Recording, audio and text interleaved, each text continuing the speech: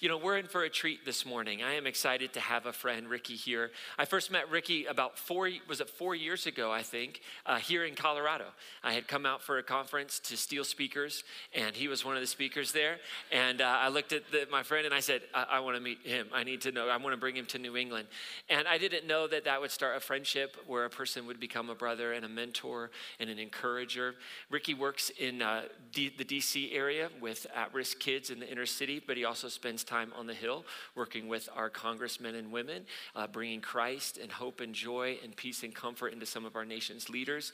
You'll probably not find a more humble, more complex person who has such great insight for our lives as Rickey. And we do get confused a lot. We look a lot alike. We preach a lot alike. You'll find a lot of similarities in our deliveries. And so do me a favor and welcome my friend and now your friend, Rickey Bolden. Thank you for being here. Oh. What a joy to be here this morning. And you know, I first want to honor my brother and my friend. You know, it's easy to come and be somewhere when you have a friend. And I want to tell you, Ryan is so much more than a friend. He's my brother.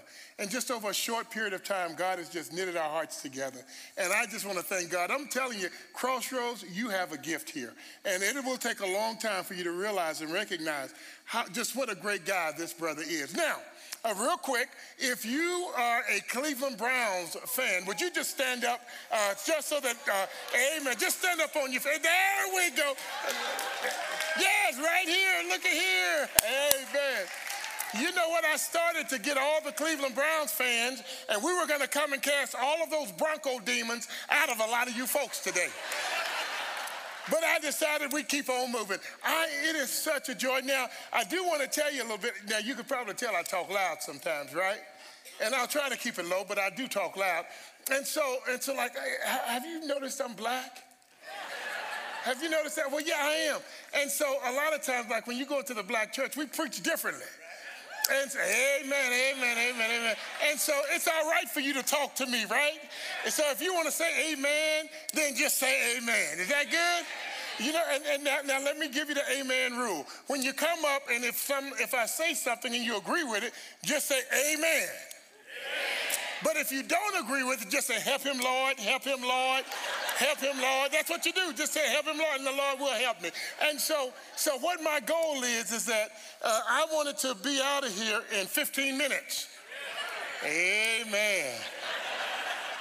Now, I remember one time I went to a white church and I preached, and man, I preached for 8 hours.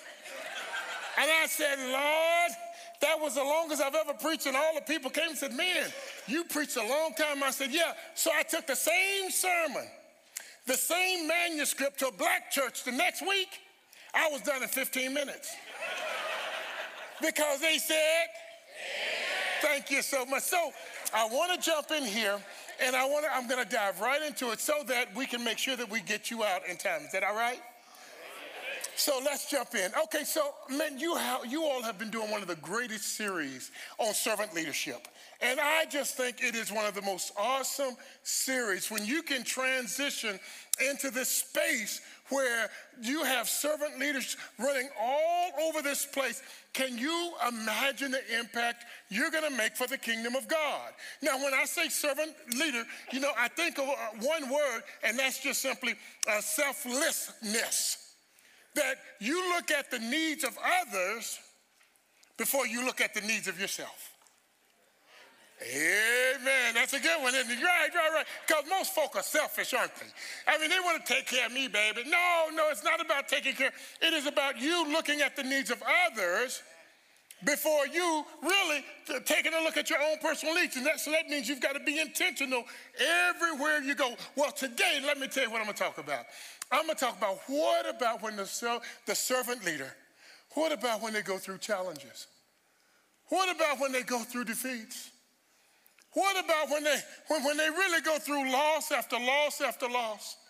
And you know what I'm telling you, sometimes, I'm going to be honest with you, I don't tell stories. Sometimes you want to just throw in the towel.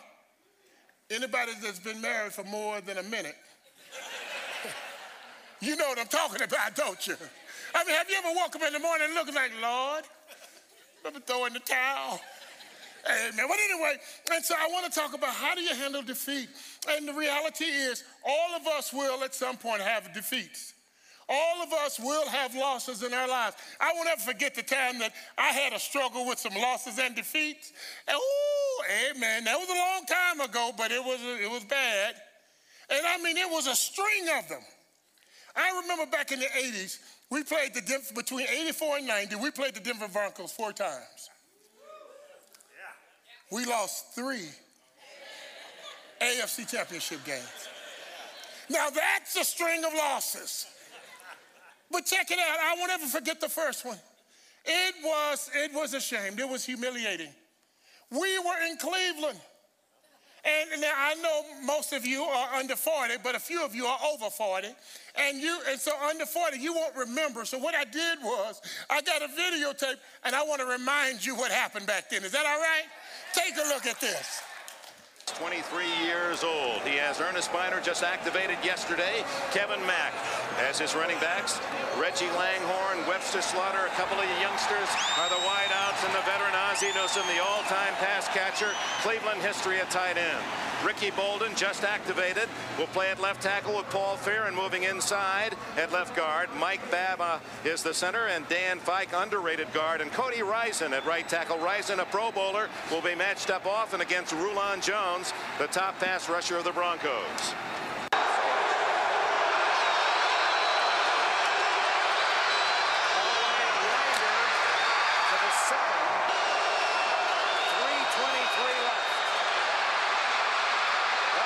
Some running room. And Dobbs out to the 26-yard line. Sewell. How did he hang on to it?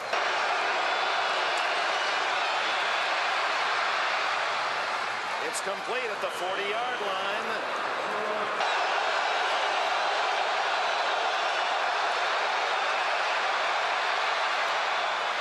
Complete.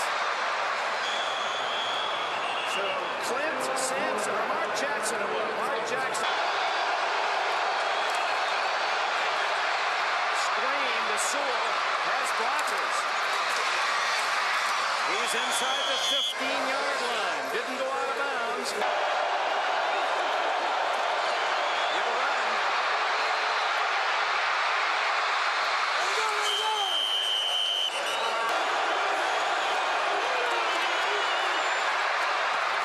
Touchdown, Mark Jackson.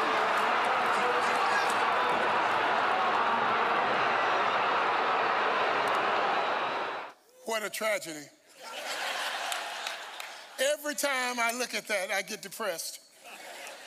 Because from the other perspective, that did not win the game, that tied the game. And we went into overtime, and then they flipped the coin. They won, and they got control of the ball. Now, if we were playing today, the Browns would have had the opportunity of, once they scored, we would have had an opportunity to score. But back then, if you got the coin toss and you go down and score, the game was over. And that's how we lost in Cleveland. What a tragedy. I remember the next year that it was called the loss. And they just beat us. They just beat us. The third time we played the Broncos, we played them again in Cleveland during regular season, and we beat them. We knew we were a better team. We beat them. But then the fourth time, playing here in Denver, here within 2 minutes, we drive the ball all the way down the field. And we're in the huddle celebrating. We're going the 3-yard line, and we're saying, guys, it's over. Bernie Kosar comes and he calls to play 35.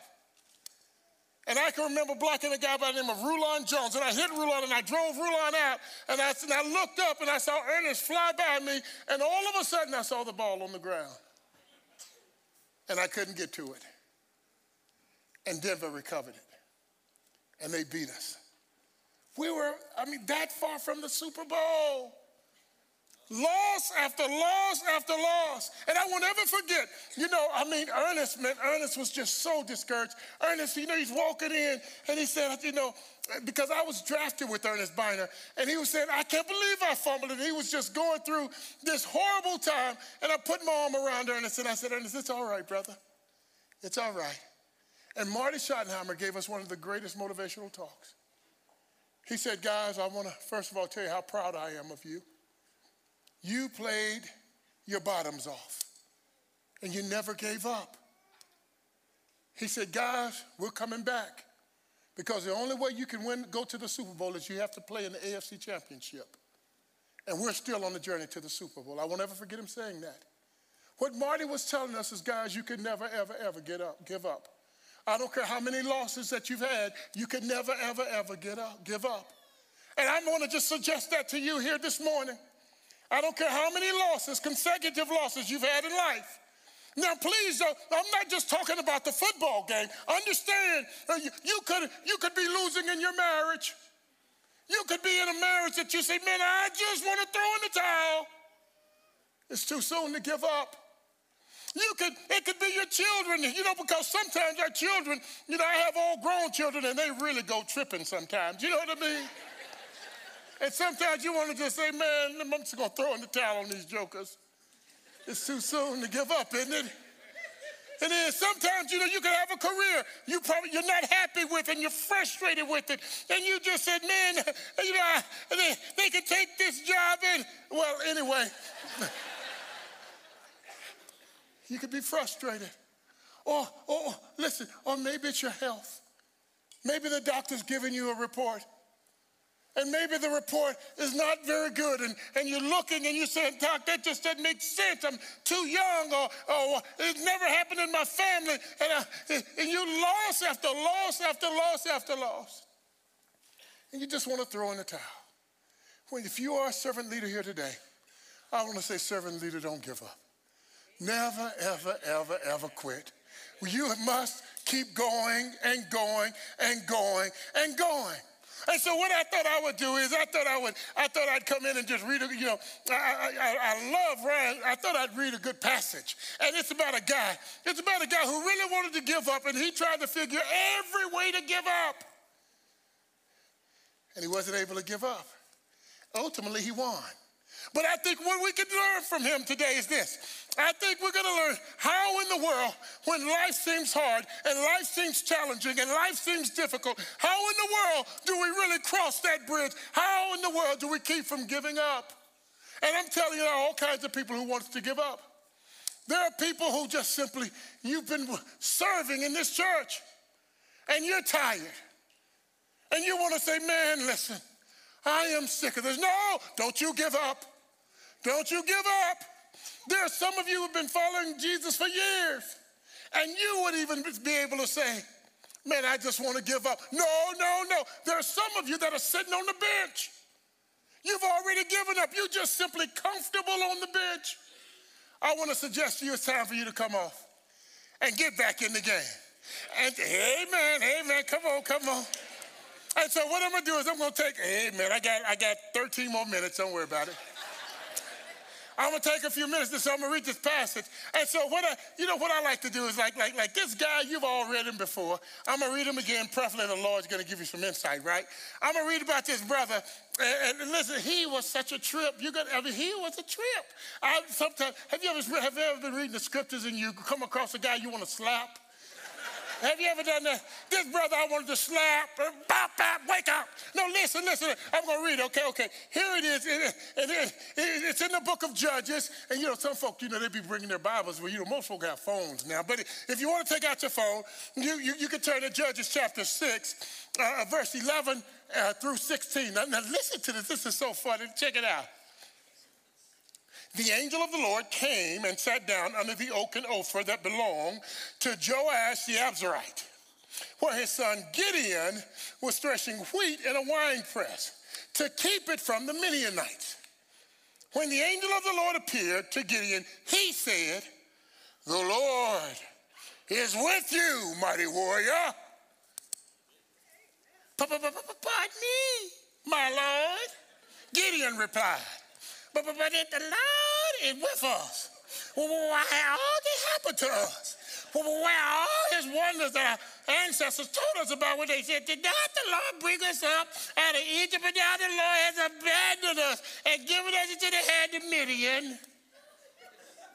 The Lord turned to him and said, go in the strength you have and save Israel out of Midian's hand. Am I not sending you?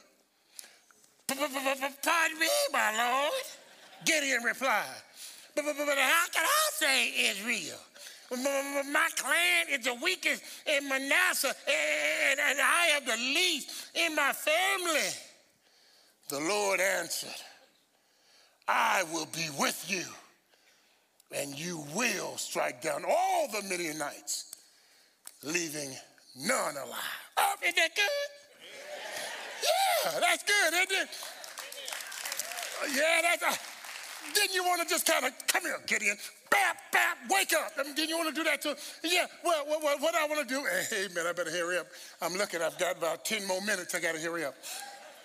So what I want to do is I said, I want to just go and really present to you some principles that will empower us to transition from defeat to destiny. Isn't that good?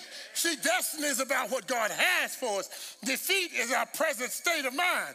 Destiny is saying, God, you've got more for my life. And I don't care where you are. I don't care where you live. I don't care how many degrees. I don't care how much money you have. God has somewhere he's taking all of us today. Isn't that good? And so let me just say, so I got, now this first principle is going to trip you out because I'll just give it to you. The first principle is this. It says this. Gideon, the reason why he was not productive, he allowed his condition to dictate his position. Oh, isn't that good? Come on, amen. Yeah, no, check it out. See, we can learn from Gideon. Gideon allowed his condition to dictate his position. Now, let me explain what I'm trying to say. Gideon had some very challenging conditions. He had this group that Israel sinned before the Lord. He had this group called the Midianites, and they were hundreds of thousands. And they would come in, and while Israel would go out and plant corns and cabbage and all their vegetables, they would ravage the land. They would beat up Israel, and they were in bad trouble. And so when you look at Gideon, and he said, the Lord, how is it that the Lord is with us? How can the Lord be? I'm the least in my family. I can't do nothing. He's stuck on his condition.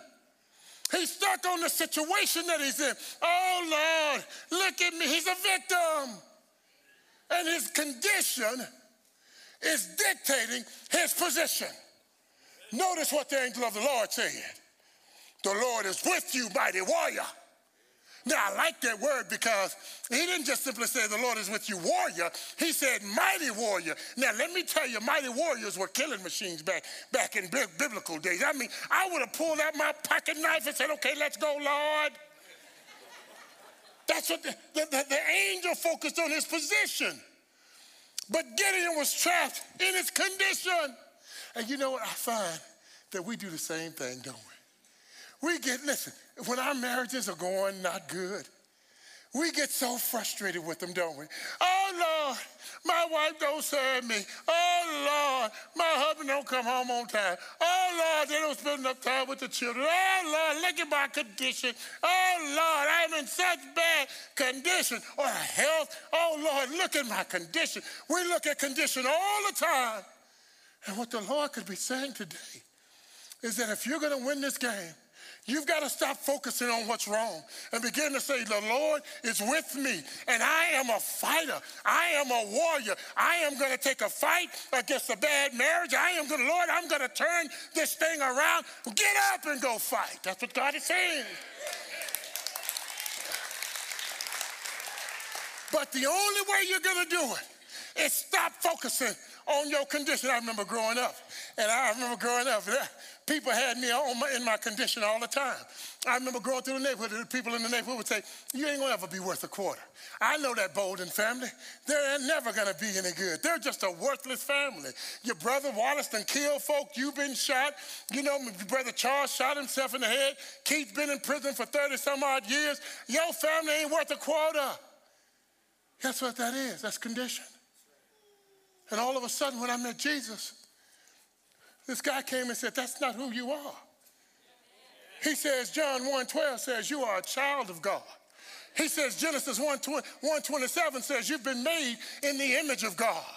Yes, Psalms 139 says you are fearfully and wonderfully made. 2 Corinthians 5:17 says you are a new creation. And Ephesians 2:10 says you are God's workmanship, his handiwork, made anew in him to do his work. You are somebody. And you can never let anybody tell you God somebody that you're nobody because you are somebody. Yeah. See, that's position. I am rooted in who God says I am, not in what I'm going through. And that's what I want to suggest to you. Going through a bad marriage today, then you just love them like they've never been loved before. That's what you do because that's who you are. You're just a person who loves to love people because you love Jesus, right? You don't focus on the condition and what's going wrong. You focus on who you are. Isn't that right? I remember, I got to hurry up. I got 8 minutes, got 8 minutes left. Listen, I won't ever forget I got caught up in condition 4 years ago.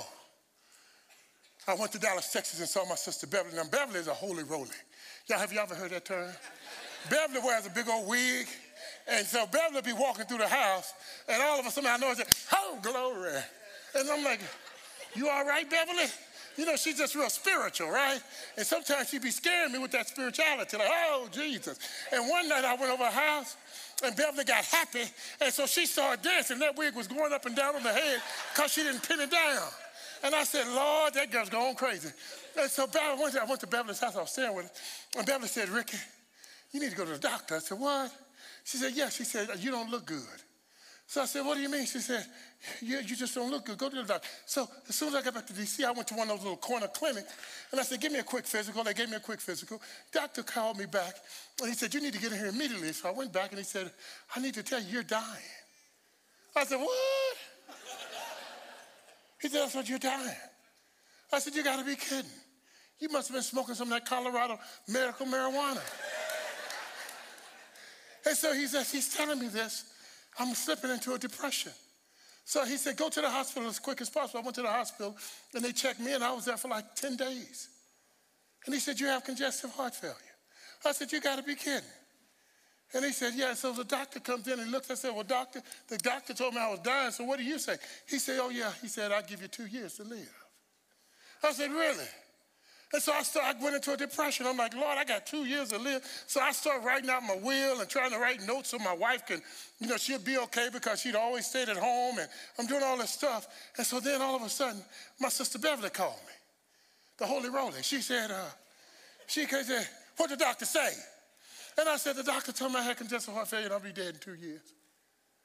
And so all of a sudden she screamed, ah!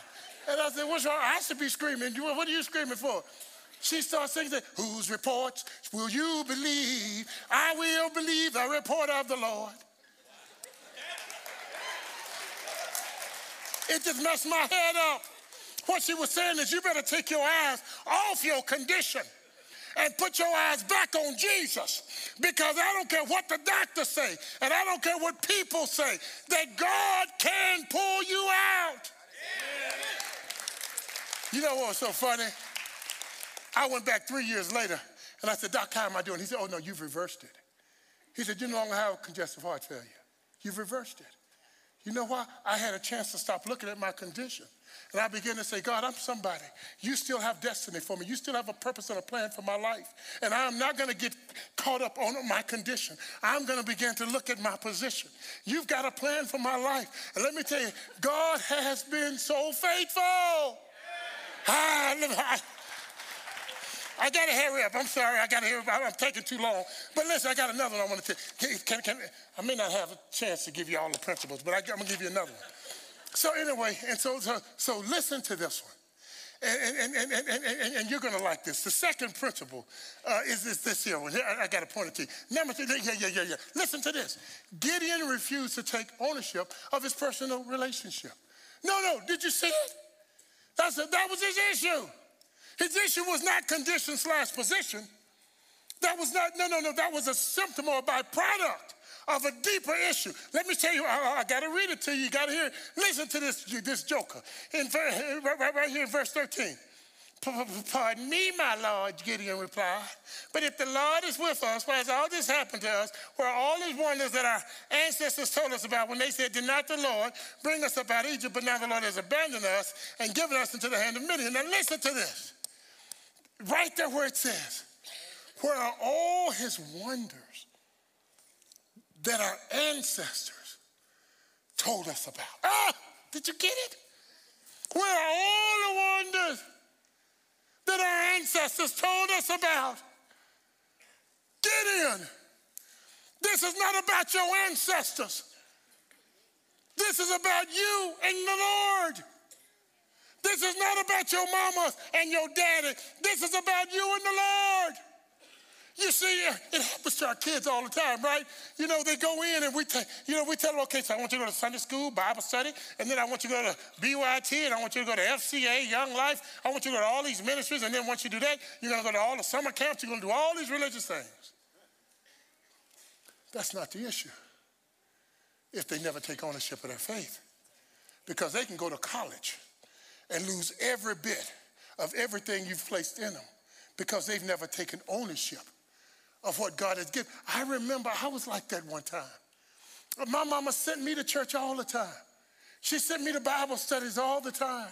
But the reality is I never took ownership of what God had given me. I had never taken ownership of my own personal faith. And what I want to suggest to you is maybe if you're going through a crisis, the issue is not your marriage. Maybe it's because you've never taken ownership of your faith. Maybe the issue is not your condition. Maybe the issue is saying that God is not personal in my own life. I remember, when I got to Cleveland, I started journaling and keeping a track record of what God did in my life. You know what I mean? I just started doing it because I had to take ownership of my own faith. And I remember when I got to Cleveland, and then they wanted to cut me one day. And then I said, okay, they want to cut me, that's all right. God, I don't care what they do. I'm your child, you're going to take care of me. And I wrote that down. And then I can remember 6 years later when I retired and told them I didn't want to play no more, and they begged me to stay, and I said, nope, God said he's going to provide for me, and I wrote it down. And then I can remember when I went to pastor my first church in Washington, D.C., and I said, this church ain't got but 6 people, God. I don't know how they're going to take care of me. But you know what? I wrote it down. When I left D.C. and went to Georgia, same thing, wrote it down. When I came back, I wrote it down. And so all of a sudden, when I encountered my sister Beverly gave me a new fire. The reason why I had a new fire is because I had a track record with God. I wasn't depending upon what my ancestors said. I was depending upon God. I said, God, based upon the fact that when they wanted to cut me, God, you kept me here. Based upon the fact that when I retired, you took care of me. Based upon the fact that I went to that little bitty church and you provided for me and the church grew and you blessed that community. Based upon the fact when I went to Georgia, came back, you were still with me. Based upon what you've done in my life, God, I know you're going to come through today.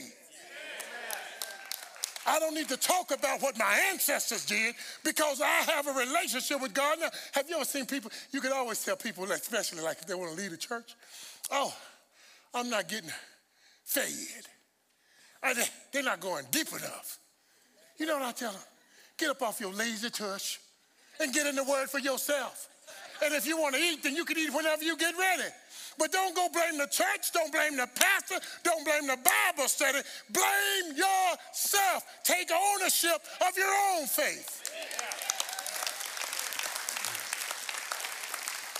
And when you go through some defeats in life, you better have ownership of your own faith because it is only God that's going to see you through. Oh my goodness, I only have 3 more minutes. Hey, Pastor, I know I only have about 3 minutes. Can you give me about 2 extra? Thank you, Pastor. Thank you. So I have 5 minutes now. But then, listen. But then, you got to look at number 3. This number 3 principle I told you I was going to give you. Check this out. It says Gideon's use of pronouns was the source that kept him down. Yeah, if you really want to look at what happened to Gideon, Not only did he allow his condition to dictate his position, not only did he not have a personal ownership of his own faith, but he had pronouns. That's what, no. You know what pronouns are like, right? Pronouns are like a boomerang.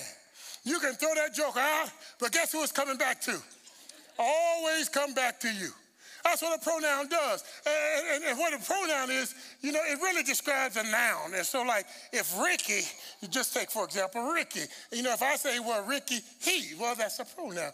Ricky, and if I say, well, Ricky, my, that's a pronoun. Pronouns always talks about the group or the people in which the noun is surrounded in that sentence. Listen to this. Will y'all help me with something? Can I get y'all to help me with something? Okay, so every time I read a pronoun, I'm going to pause. And will you count these pronouns with me? Amen. Come on, help me.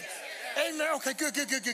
So anyway, I'm going to read this passage. You got to read, and it's only really 2 verses that I'm going to be reading, but I want you to read, it's verses 13 and 15. That's all Gideon had to do. The only time he talked was in 2 verses. But we want to count the pronouns. Listen, pardon me. My Lord, Gideon replied, but if the Lord is with us, why has all this happened to us? Where are all his wonders that our ancestors told us about when they said, did not the Lord bring us up out of Egypt, but now the Lord has abandoned us and given us into the hand of Midian. That's 1 verse. 9 pronouns in 1 verse. But listen to this, here goes 15, it keeps going. Pardon me, my Lord, Gideon replied, but how can I save Israel? My clan is the weakest in Manasseh, and I am the least in my family. 15 pronouns in 2 verses. Do you realize that is all like 14% of all the words he used? This brother, pronoun after pronoun after pronoun. Now, I wish I had time, because if I had time, this is what I would do. I would show you like the angels' conversation, because the angels' conversation was totally different. You got to hear this. Even the way he tricked pronouns. Listen to what he said. The angel of the Lord said this. Verse 12. When the angel of the Lord appeared to Gideon, he said, the Lord is with you, mighty warrior. Position. Verse 14. The Lord turned to him and said, go in the strength you have and save Israel out of Midian's hand. Am I not sending you? Verse 16. The Lord answered, I will be with you, and you will strike down all the Midianites together. You see the pronouns? He says, I will be with you. He did not say, we will strike down all the Midian together. He said, you will. But your trump card is that I will be with you. Gideon, if you ever feel like you've had multiple defeats, you know, can I tell you what he's trying to say here in this passage? He's saying, Gideon, your problem is your use of pronouns. And we do it too, don't we? This is my house, my car, my money, my wife, my children, my clothes, my job, honey, my degrees and my college education, and me and my and I. Look at me, my I. Now, when you use these pronouns, guess what happens? You get bigger and bigger and bigger and bigger. What happens to the Lord? He gets smaller and smaller and smaller and smaller. Maybe the lesson that we can learn that will really empower us to move from defeat to destiny is that maybe instead of us getting big and the Lord getting smaller, maybe we need to get the Lord and make him bigger. You are the Lord of Lords. You are the King of Kings. You are the lily of the valley. You are the bright and morning star. You are the first. You are the last. You are the Alpha. You are the Omega. You are the beginning. You are the end. You are my joy. You are my sorrow. You are my hope. You are my tomorrow.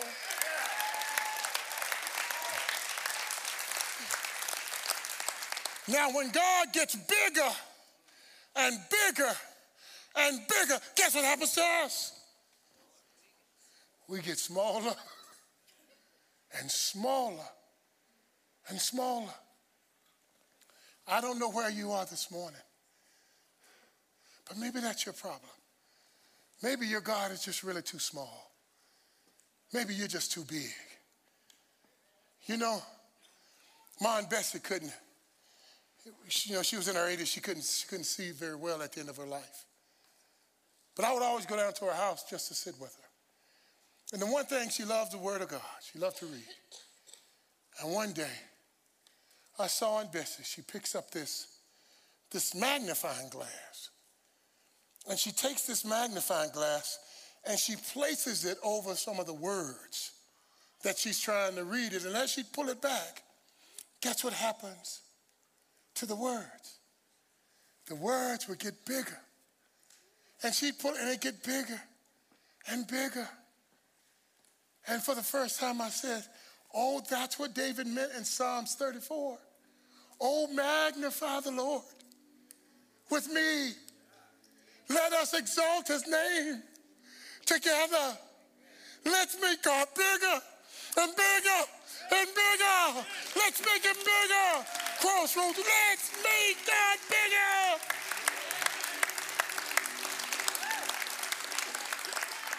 And then as we make him bigger, he will step in our situations. He will step into our losses. He will encourage us when we want to throw in the towel because he's bigger. Maybe you're here this morning. Maybe you just say, Rick, you know what? I'm just kind of tired. I'm a little burnt out. You know, I need a fresh touch of God's Spirit this morning. That's what you need. Maybe you've been on the team and you've been active and you've been working hard. And you've been doing some, you know, when you first started here, I love Jesus, yes I do, I love Jesus, how about you? And now you've been drained. You've just suffered a defeat after defeat. And what God is saying is, it's time for you to get back in the game. Maybe you're here struggling in your relationship with Jesus and you're trying to figure him out. I think what Jesus wants you to do this morning is to say, you know what? Why don't you try taking ownership this morning of your relationship with me? Why don't you get back in the Word? Why don't you start gently serving? Why don't you start gently giving? Just take ownership of your faith this morning. You know, if you're here this morning and you know something that I said touched your heart. Now, I'm telling you, I'm old school. I want you to stand up on your feet. I want to pray for you as you leave this morning. If you know this touched your heart, would you just stand up? Now, don't be getting all bashful. Just stand up on your feet because I came here to pray for you. I came here to pray because the only way God's going to do what he desperately desires to do is that you not allow your condition to dictate your position. That you take ownership of your relationship. But more importantly, that you just make God bigger. Would you just bow with me? Father, I thank you so much for my brothers and sisters that are standing with me this morning. Father, I thank you because I know that you've got a huge plan for their lives. And no matter what it is, it could be their health, whatever it is, you've got a plan. And right now, Jesus, I ask you to blow a fresh wind of your Holy Spirit into the lives of the believers this morning. Blow a fresh wind, Father, that you might wake their spirit up like never before. Blow a fresh wind, Father, that they might encounter you in a fresh and different way. Blow a fresh wind, Jesus, that even when they leave this place, marriages will be challenged. That when they leave this place, Father, their health will be different because they know they've got to now partner with you. When they leave this place, Father, you will begin to change even the way their children respond to them. And it won't be because of what they've done, It won't be because of what you've done. And so thus, Father, I submit and commit them to you, Jesus. To you be glory, honor, and praise. In your name, amen.